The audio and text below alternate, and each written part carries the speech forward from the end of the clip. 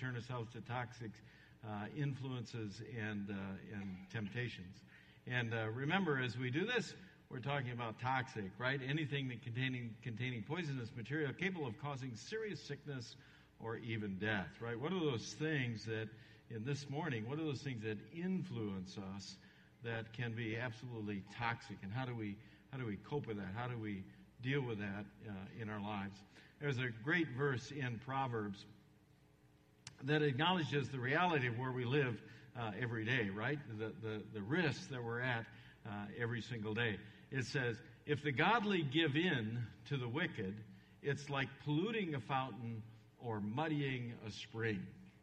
Isn't that a great verse? I like that image, right? It's just that reality out there that, listen, the Holy Spirit, if you're a Christ follower, right? If you've already just said, hey, Jesus is Lord, right? The Holy Spirit is working in our lives every single day to try to mature us and to be more and more like Christ. And yet there's an influence that's out there in the world that's trying to muddy the water, right? I mean, the Holy Spirit's working to try to make us pure and more the person God wants us to be. But there's another influence out there that is trying to muddy the water. You kind of follow, right?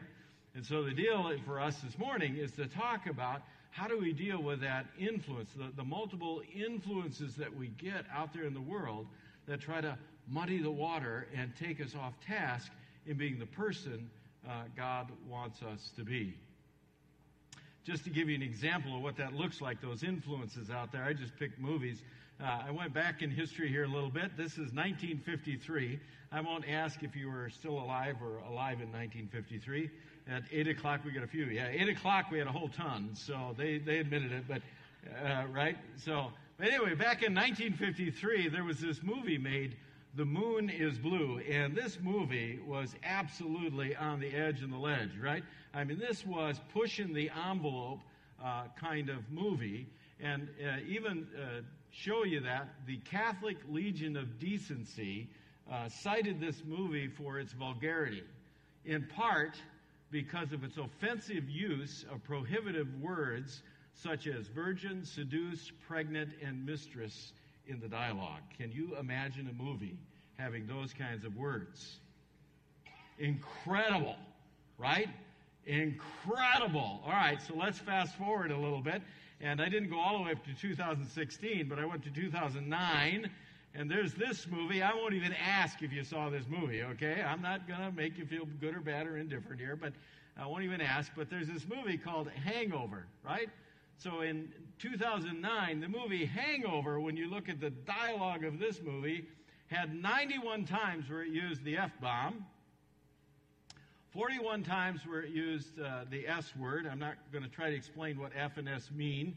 I figure you can kind of figure that out. You've been influenced enough. 14 times the A word, which is about our rear anatomy there. And 13 times refers to a different kind of hell experience, right? And 31 times it takes God's name in vain in some version or another. Would you say that our culture has grown in its influence of muddying the waters? Amazing, isn't it?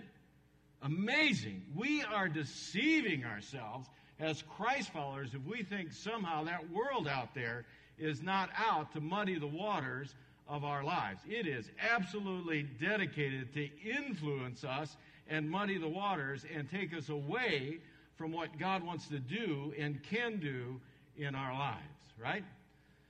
The challenge for us is as we live in this culture is to even look at that example or the multiple examples we could look at in the world and somehow convince ourselves, well, it's not that bad, right? It's not that bad. It's just a little compromise. It's really not that big a deal, right? What I would share with you is Scripture's view on that, which says, listen, a little poison is still what? It's still poison, right? A little poison is still poison. And you keep taking poison day after day after day after day, guess what? That poison is going to continue to be poison, it's going to do its work, and it's going to have its effect, right? Toxic is still toxic. Whether it's a little or a lot, it's still toxic. Here's how Paul describes it. We'll see if Jesus described it this way too. Paul says, your boasting about this is terrible. don't you realize that this sin is like a little yeast that does what? You get the principle? You know about yeast, right? It's just this little thing, and you put it in the dough and you knead it in, but eventually, even though you only put this little piece of yeast in there, what happens to the whole dough? It gets influenced by the yeast. Amen? That's the principle Scripture wants you to understand about the influence of sin. It's you can't compromise and just say, it's just a little, I'm just kind of cheating a little, or I'm just kind of telling a little white lie, or I'm just kind of, you can put whatever you want on it, right? Just a little, and you compromise with the little, and you just say, well, it's just a little. No, poison is still poison. Poison's still poison, right? Jesus affirms this as well. And you get Paul telling us what the effect of that is in our life in 2 Timothy. He says, stay away from foolish, useless talk, because that will lead people further away from God. Their evil teaching will spread like a sickness inside the body. So this sickness, this yeast, this sin that spreads, ultimately what's it going to do? It's going to lead you away from what God is wanting to do in your life, what God's capable of doing in your life, what God has in store for your life. This compromise with this toxic poison, letting it in, letting it magnify itself, is going to interrupt the possibility of what God has in store for you. Are you following this principle? You get it? This is the way it is. It may be just a little compromise, but poison is still poison.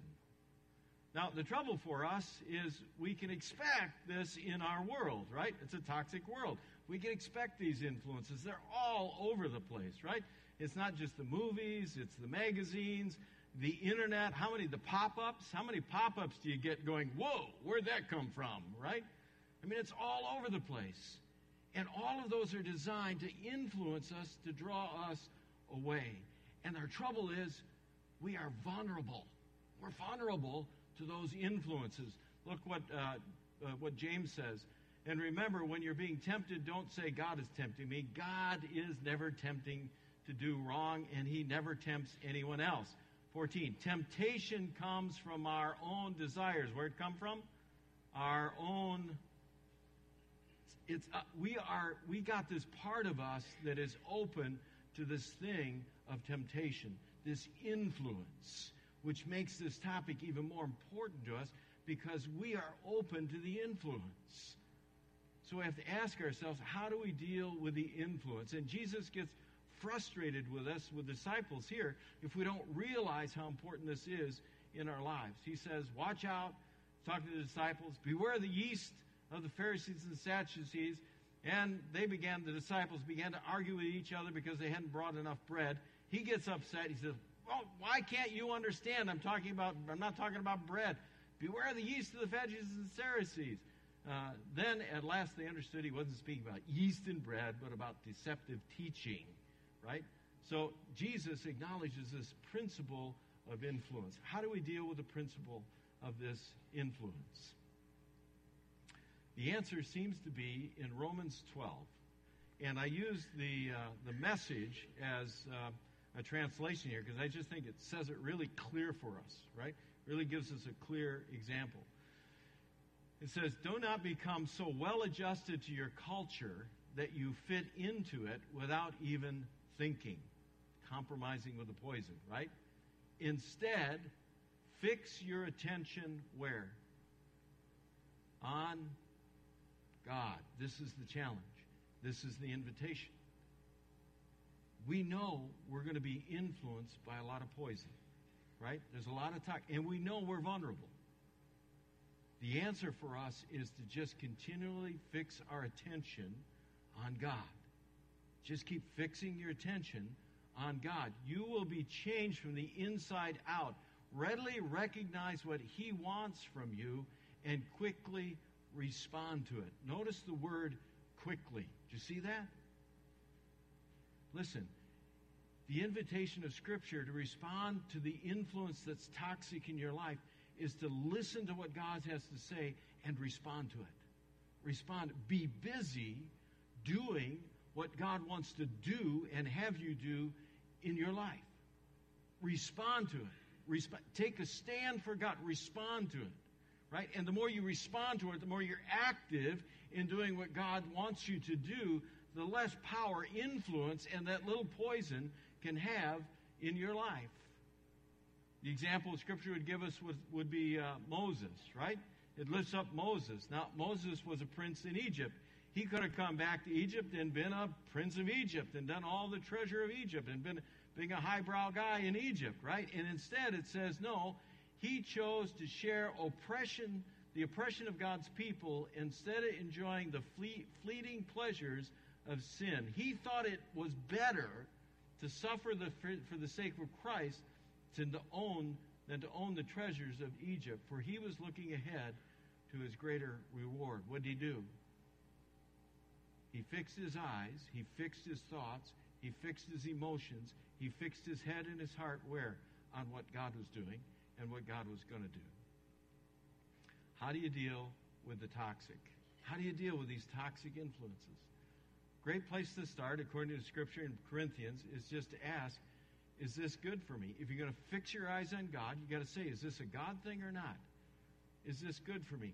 Now, I'm not giving this message this morning so that I can give you a list when we're all done of movies you should see and movies you shouldn't see. And please, don't text me. Don't call me when you're outside the movie theater saying, hey, Pastor, what about this one? Can we do this? That's not. I'm trying to give you principles from Scripture that say you're at risk. There are toxic influences. How do you deal with them? Fix on God. Be focused on what God. Respond quickly. And keep asking the question, is it beneficial? Is this a God thing? Is this what God would endorse in my life? Look what Corinthians says. Some of you say, we can do anything we want to. You can. You're in Christ. You're forgiven. If you're a Christ follower, right? You're forgiven. You're renewed. You're in Christ. You can do anything you want to do. The question is not, can you do it? The question is, should you do it? Right? Is it good for you? That's what he said. But I tell you that not everything is good for us. What's the qualifier? Is it good? Is this good for you? Are you following quickly the voice of God here, the influence of the Holy Spirit here, or are you letting another influence come in and muddy the waters? Because they'll try to do that. They'll try to muddy the waters. So the question is, hey, I can do anything? Yes, of course. But is it good? Is it godly? Is it where God wants my life to go? Ask the question so it can say, but test how much? Everything. You got to ask this about everything, because everything is an influence. But test everything. Keep what is good and stay away from everything that is evil. Straightforward? Here's the last word. But if we confess our sins to him, he is faithful and just to forgive our sins and to cleanse us from all wickedness. Why is that up there? Because some of you have had poison take over your life. You've had so many influences over and over and over again in your life. You've let poison take over your life. And I have good news for you. God can forgive you today, right now, at this table, when you receive Jesus Christ and say, he is now Lord of my life, and I'm going to fix on him. And if you fix on him, you can deal with the toxic influences. You can deal with that. Respond quickly to what he wants to do and stay fixed on that and be able to stay in that place that you ask, is this good? Is this good for the kingdom? Is this good for the cause? Is this what God will want me to do? All right, so I've laid a lot of stuff out for you quickly this morning. And around here at Christ Church, we're really into making sure that what we talk about on Sunday is relevant on Monday, right? You get that? We want to make sure it's relevant on Monday. So to make Relevant Monday happen for you, I want to invite Mark and Bridget Sullivan up to the platform this morning. I know they're out there somewhere. Oh, yeah, the back row. Thank you, Mark and Bridget. No, we're going to invite Mark and Bridget up. And awesome. Thank you. Yes. So a lot of you know who they are, right? You know that they were our missionaries over there in Addis, Ethiopia, and just advancing the kingdom and advancing the cause. But you know what? They were real people who had a lot of influences going on when God was working in their life. And so I want you to listen this morning, think about the principles, and listen this morning about how God was working and how there were other influences. Okay? Good. Hey, guys. Welcome back. Thanks. Great to be here. I mean, back. Not just back up here, but back. Back is good. Right? Absolutely. Okay. Well, okay, so you heard, right? We're talking about toxic, and you guys are an awesome example of, God working, and yet I'm sure there were influences. So tell the folks first, so how did God lay it on you? How did God work in your life to bring you to such a work for Him? How'd that happen? Sure. And honestly, it was, I said it earlier, it was like a divine progression because I definitely wasn't in the same mindset back then. One of the most common things I get told is, whenever somebody asks me what I was doing in Ethiopia is, they say, wow, that takes a certain type of person. And I can assure you that there's nothing special about me. And Bridget would argue with that, but of course, yeah. I mean, nobody else would, but Bridget would, yeah. But, go ahead. 6 or 7 years ago, I would have never seen myself doing that. Yeah. And, we were probably 2 years into Christ Church, and, the Lord had just done some amazing work in our marriage, and it healed me of some tremendous struggles. And we were at a point where we were comfortable and living the high life. We lived in Cedarburg. I had a job I loved. We had 3 children, and everything was, great. And then she had brought up that she had wanted to adopt from another country. And I said, wow, okay, let's do that. Yep. And so we ended up, getting a referral from a son from Ethiopia. And then, I really didn't even want to go to Ethiopia. I was kind of like, well, are they going to bring him here? Because I don't know that I want to go all the way over there. UPS, FedEx, what are we talking here? Right? Yeah. But, I went, and, the Lord showed me some things and really opened my eyes. And when we came back, I had this new passion for some things that were heavy on my heart, for some things that I witnessed and saw. And I realized, wow, we could do some more. We have more room in our house. We need to bring and do something at our church, bring awareness to this orphan problem. And so we started the orphan ministry, and she started leading trips to Ethiopia. We found our 2 oldest daughters. They were 10 and 13, living on their own. And we learned from these stories of meeting other missionaries and from our own daughters that, it didn't have to be this way. Our daughters were living on their own. Like I said, at 10 and 13, their mother had passed away, and she had to make a choice to take her HIV medicine or work because the medicine made her too sick to work. So she chose not to take it because she had to put food on the table. And so they ended up on their own. And we're like, wow, if only somebody could have stepped in and bridged that gap. And that led to what we felt called by God to do with the orphan prevention program with the Care Center. So we brought that to the church, and because we were at a point then, we're like, all right, well, let's go do this. This is what we want to do. We're going to say yes to God. But in the back of my mind, I'm like, there's no way this can really happen because I know that takes a lot of money. It takes a partner over there. How is that going to happen? And literally the doors just started opening. We brought it to the church. There was no hesitation. Absolutely. They got behind it. And, the partnership happened. The fundraiser happened. And next thing you know, we were selling our stuff and moving. So that was God opening the doors, and we were just along for the ride at that point. That would be the quickly part there, right? Yeah. Absolutely. Yeah. But it wasn't without, I'm sure, some other challenges. I mean, some toxic influences of saying, Mark, Bridget, what are you thinking, right? What'd that look like? We definitely had, when you make a decision like that, you think, are our kids going to hate us? Are they going to be thrown into the third world country? What if something happens medically to them? So you have all these things in the back of your head as a parent of moving all of your children there. But we also certainly had people that were closest to us saying, did you think about this? Did you think about this? And is this really a good decision? So that was probably the hardest part personally was dealing with those impacts. But also we were, quite frankly, afraid of disappointing the church. This was all of your hard-earned money that was sending us over there, starting the center.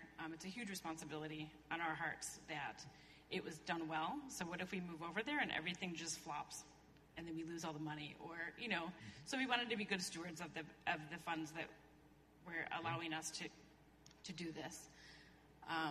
But we also at the same time, it was just so evident. Like Mark said, like all these doors were just flying open. We were hardly, we put the effort in there and we wanted to do it, and we said yes to God to whatever. We were open to living there however long this needed to take. But at the same time, we were not driving this at all. It wasn't our doing. It wasn't our efforts. It was God. So there was really no arguing. I could say to family or friends that were kind of the naysayers of, this isn't me. Like this is God, and so I can't deny that. Awesome. Yeah. So, God, you're just fixed on what God was doing. He was pushing you. So even though you had the toxic, you had to say, hey, God's voice is greater here. But, okay, so that put you on a plane, and that got you over there, right? Now you're over there, and, hey, we know we have toxic influences in this culture, but you're now in a totally different world over there. You're in a different culture. So what was that like? What was the toxic? Well, a lot of people, when you think of Ethiopia or you think of Africa in general, you think acacia trees, you think lovely country setting. But when you live in Addis, it's a very crowded, busy, dirty city. You don't have sanitary, your utilities are not working all the time. The sanitary conditions are not good. We had huge battles with all sorts of bugs and intestinal worms and ringworm, and I can go on about that, but I won't, because I do want you to come visit if you want to. We had lots of pets. Lots of pets. Lots of pets. So you had all those physical things that were just made daily living, just everyday living, put mission work aside or school work aside. Those were just difficult things to deal with as far as, the physical aspects of it being a toxic environment. Sure. But not just physical, right? Yeah, on the spiritual and mental side, daily, it's a struggle, I remember the first time I ever went to Ethiopia, and I thought, wow, the poverty that you see on the streets and just some of the sights that you witness, I'm like, I don't understand how people can just walk by this every day. And, well, when you end up living there, you start to understand. You just have to walk by this every day. And it's so hard to walk by the depravity, the sick, the blind, the leprous, the beggars, little kids in tattered clothes coming to your car in the middle of a busy street and having to say no, because it wasn't the best thing to give in lots of those circumstances. And that was just so hard. And then the frustration and patience was huge. Anger, I used to never think of myself as an angry person, but sometimes it was hard to not be. We were looked at, we were the foreigners in the country. We were inundated with people. There's millions of people on the streets and taken advantage of. We were seen as, those are the people with the money. So lots of lies, lots of deceit. We were stolen from several times. And you end up getting beaten down. You're like, I'm here helping, and you're taking my things, and it just gets to be so frustrating. And on top of that, there was doubt.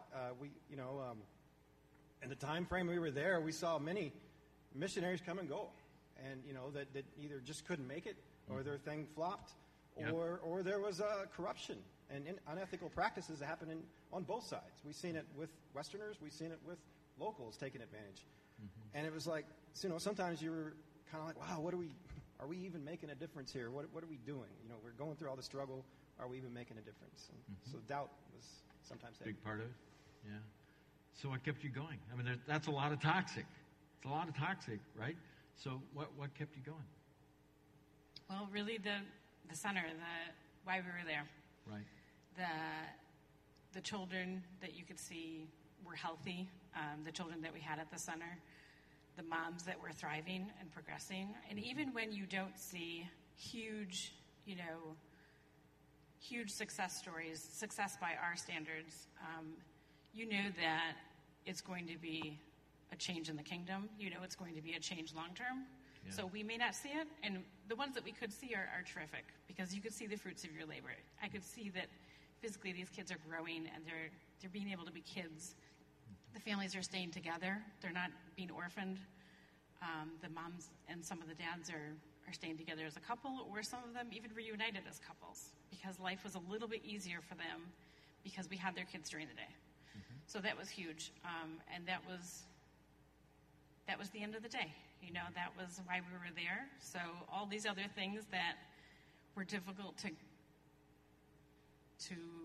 get over on a daily basis at times were by all means worth it in the long run. So fixing what we talked about, right? Fixing your eyes, seeing what God was doing by virtue of being there. And even our kids, we were very, very fortunate that our kids loved it there. So it was a great experience for them. And even when we said, okay, now we're moving back, we had very mixed reviews of whether...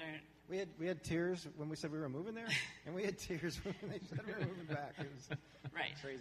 Yeah. But we had to remind them and remind ourselves, this is not our life, really. You know, this is God's plan, and we need to go according to this. It's not about... I mean, our kids had a fantastic school there that I would have stayed just for the school for them that they had last year. But we had to stay fixed as to what God's plan was for our family.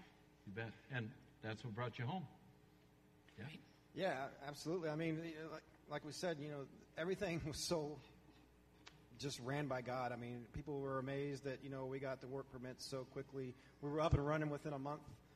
Had staff members, families coming in. We were blessed with an amazing leadership with Strong Hearts and a partnership with them. Our staff was doing a great job. Bridget, you know, set the tone and set the vision on a daily basis. And they were taking it and following the lead. And we realized at a point, you know, okay, we're, you know, a year and a half into this, and this place we're kind of babysitting this thing. And, you know, it's not cheap for our huge family to live here. So, like, man, you know, to be the best stewards of these resources, we think, you know, it's time. And we really felt, you know, we thought we were going to be there for longer, but we were like, no, it's evident that this is time. You know, we never really wanted to have anything depend directly on us. We knew that it's best for locals to drive the things. We need to come beside them and walk with them and empower them, but it's best, you know, for them to be the ones to be leading. You know? Yep. Awesome. Well, hey, guys, thank you for letting God do that work and staying fixed, not letting the toxic influences draw you away, you know, and sticking it out and doing a great work, letting God use you in that way, and being our, you know, missionaries, being our folks over there. And we are so wholly pride here at what God was doing in your life. So thanks, right? Thank Cool you. stuff? Yeah. Woo. Yeah. Yeah. So hopefully you kind of, this is what we're talking about, right? You know, that God was working in their life, and they needed to stay fixed and respond quickly, right? And even though they had all those influences, both before they went, when they went, to be able to stay fixed that, wow, God is doing such a great thing. And that's going to continue, right? Even though they're back here, that's going to continue. So, hey, thanks again, guys. You bet. All right. Why don't we pray? And we're going to celebrate, by the way, the Sullivans later today. We hope you come back for a lunchtime kind of thing. I heard something about hot dogs and ice cream, the best of courses together in one, right? Hot dogs and ice cream. So let's just pray over not just, you know, the work that Mark and Bridget did, but as an example of just how do we do that? How do we stay fixed? So let's pray. Father, we come to you today. We thank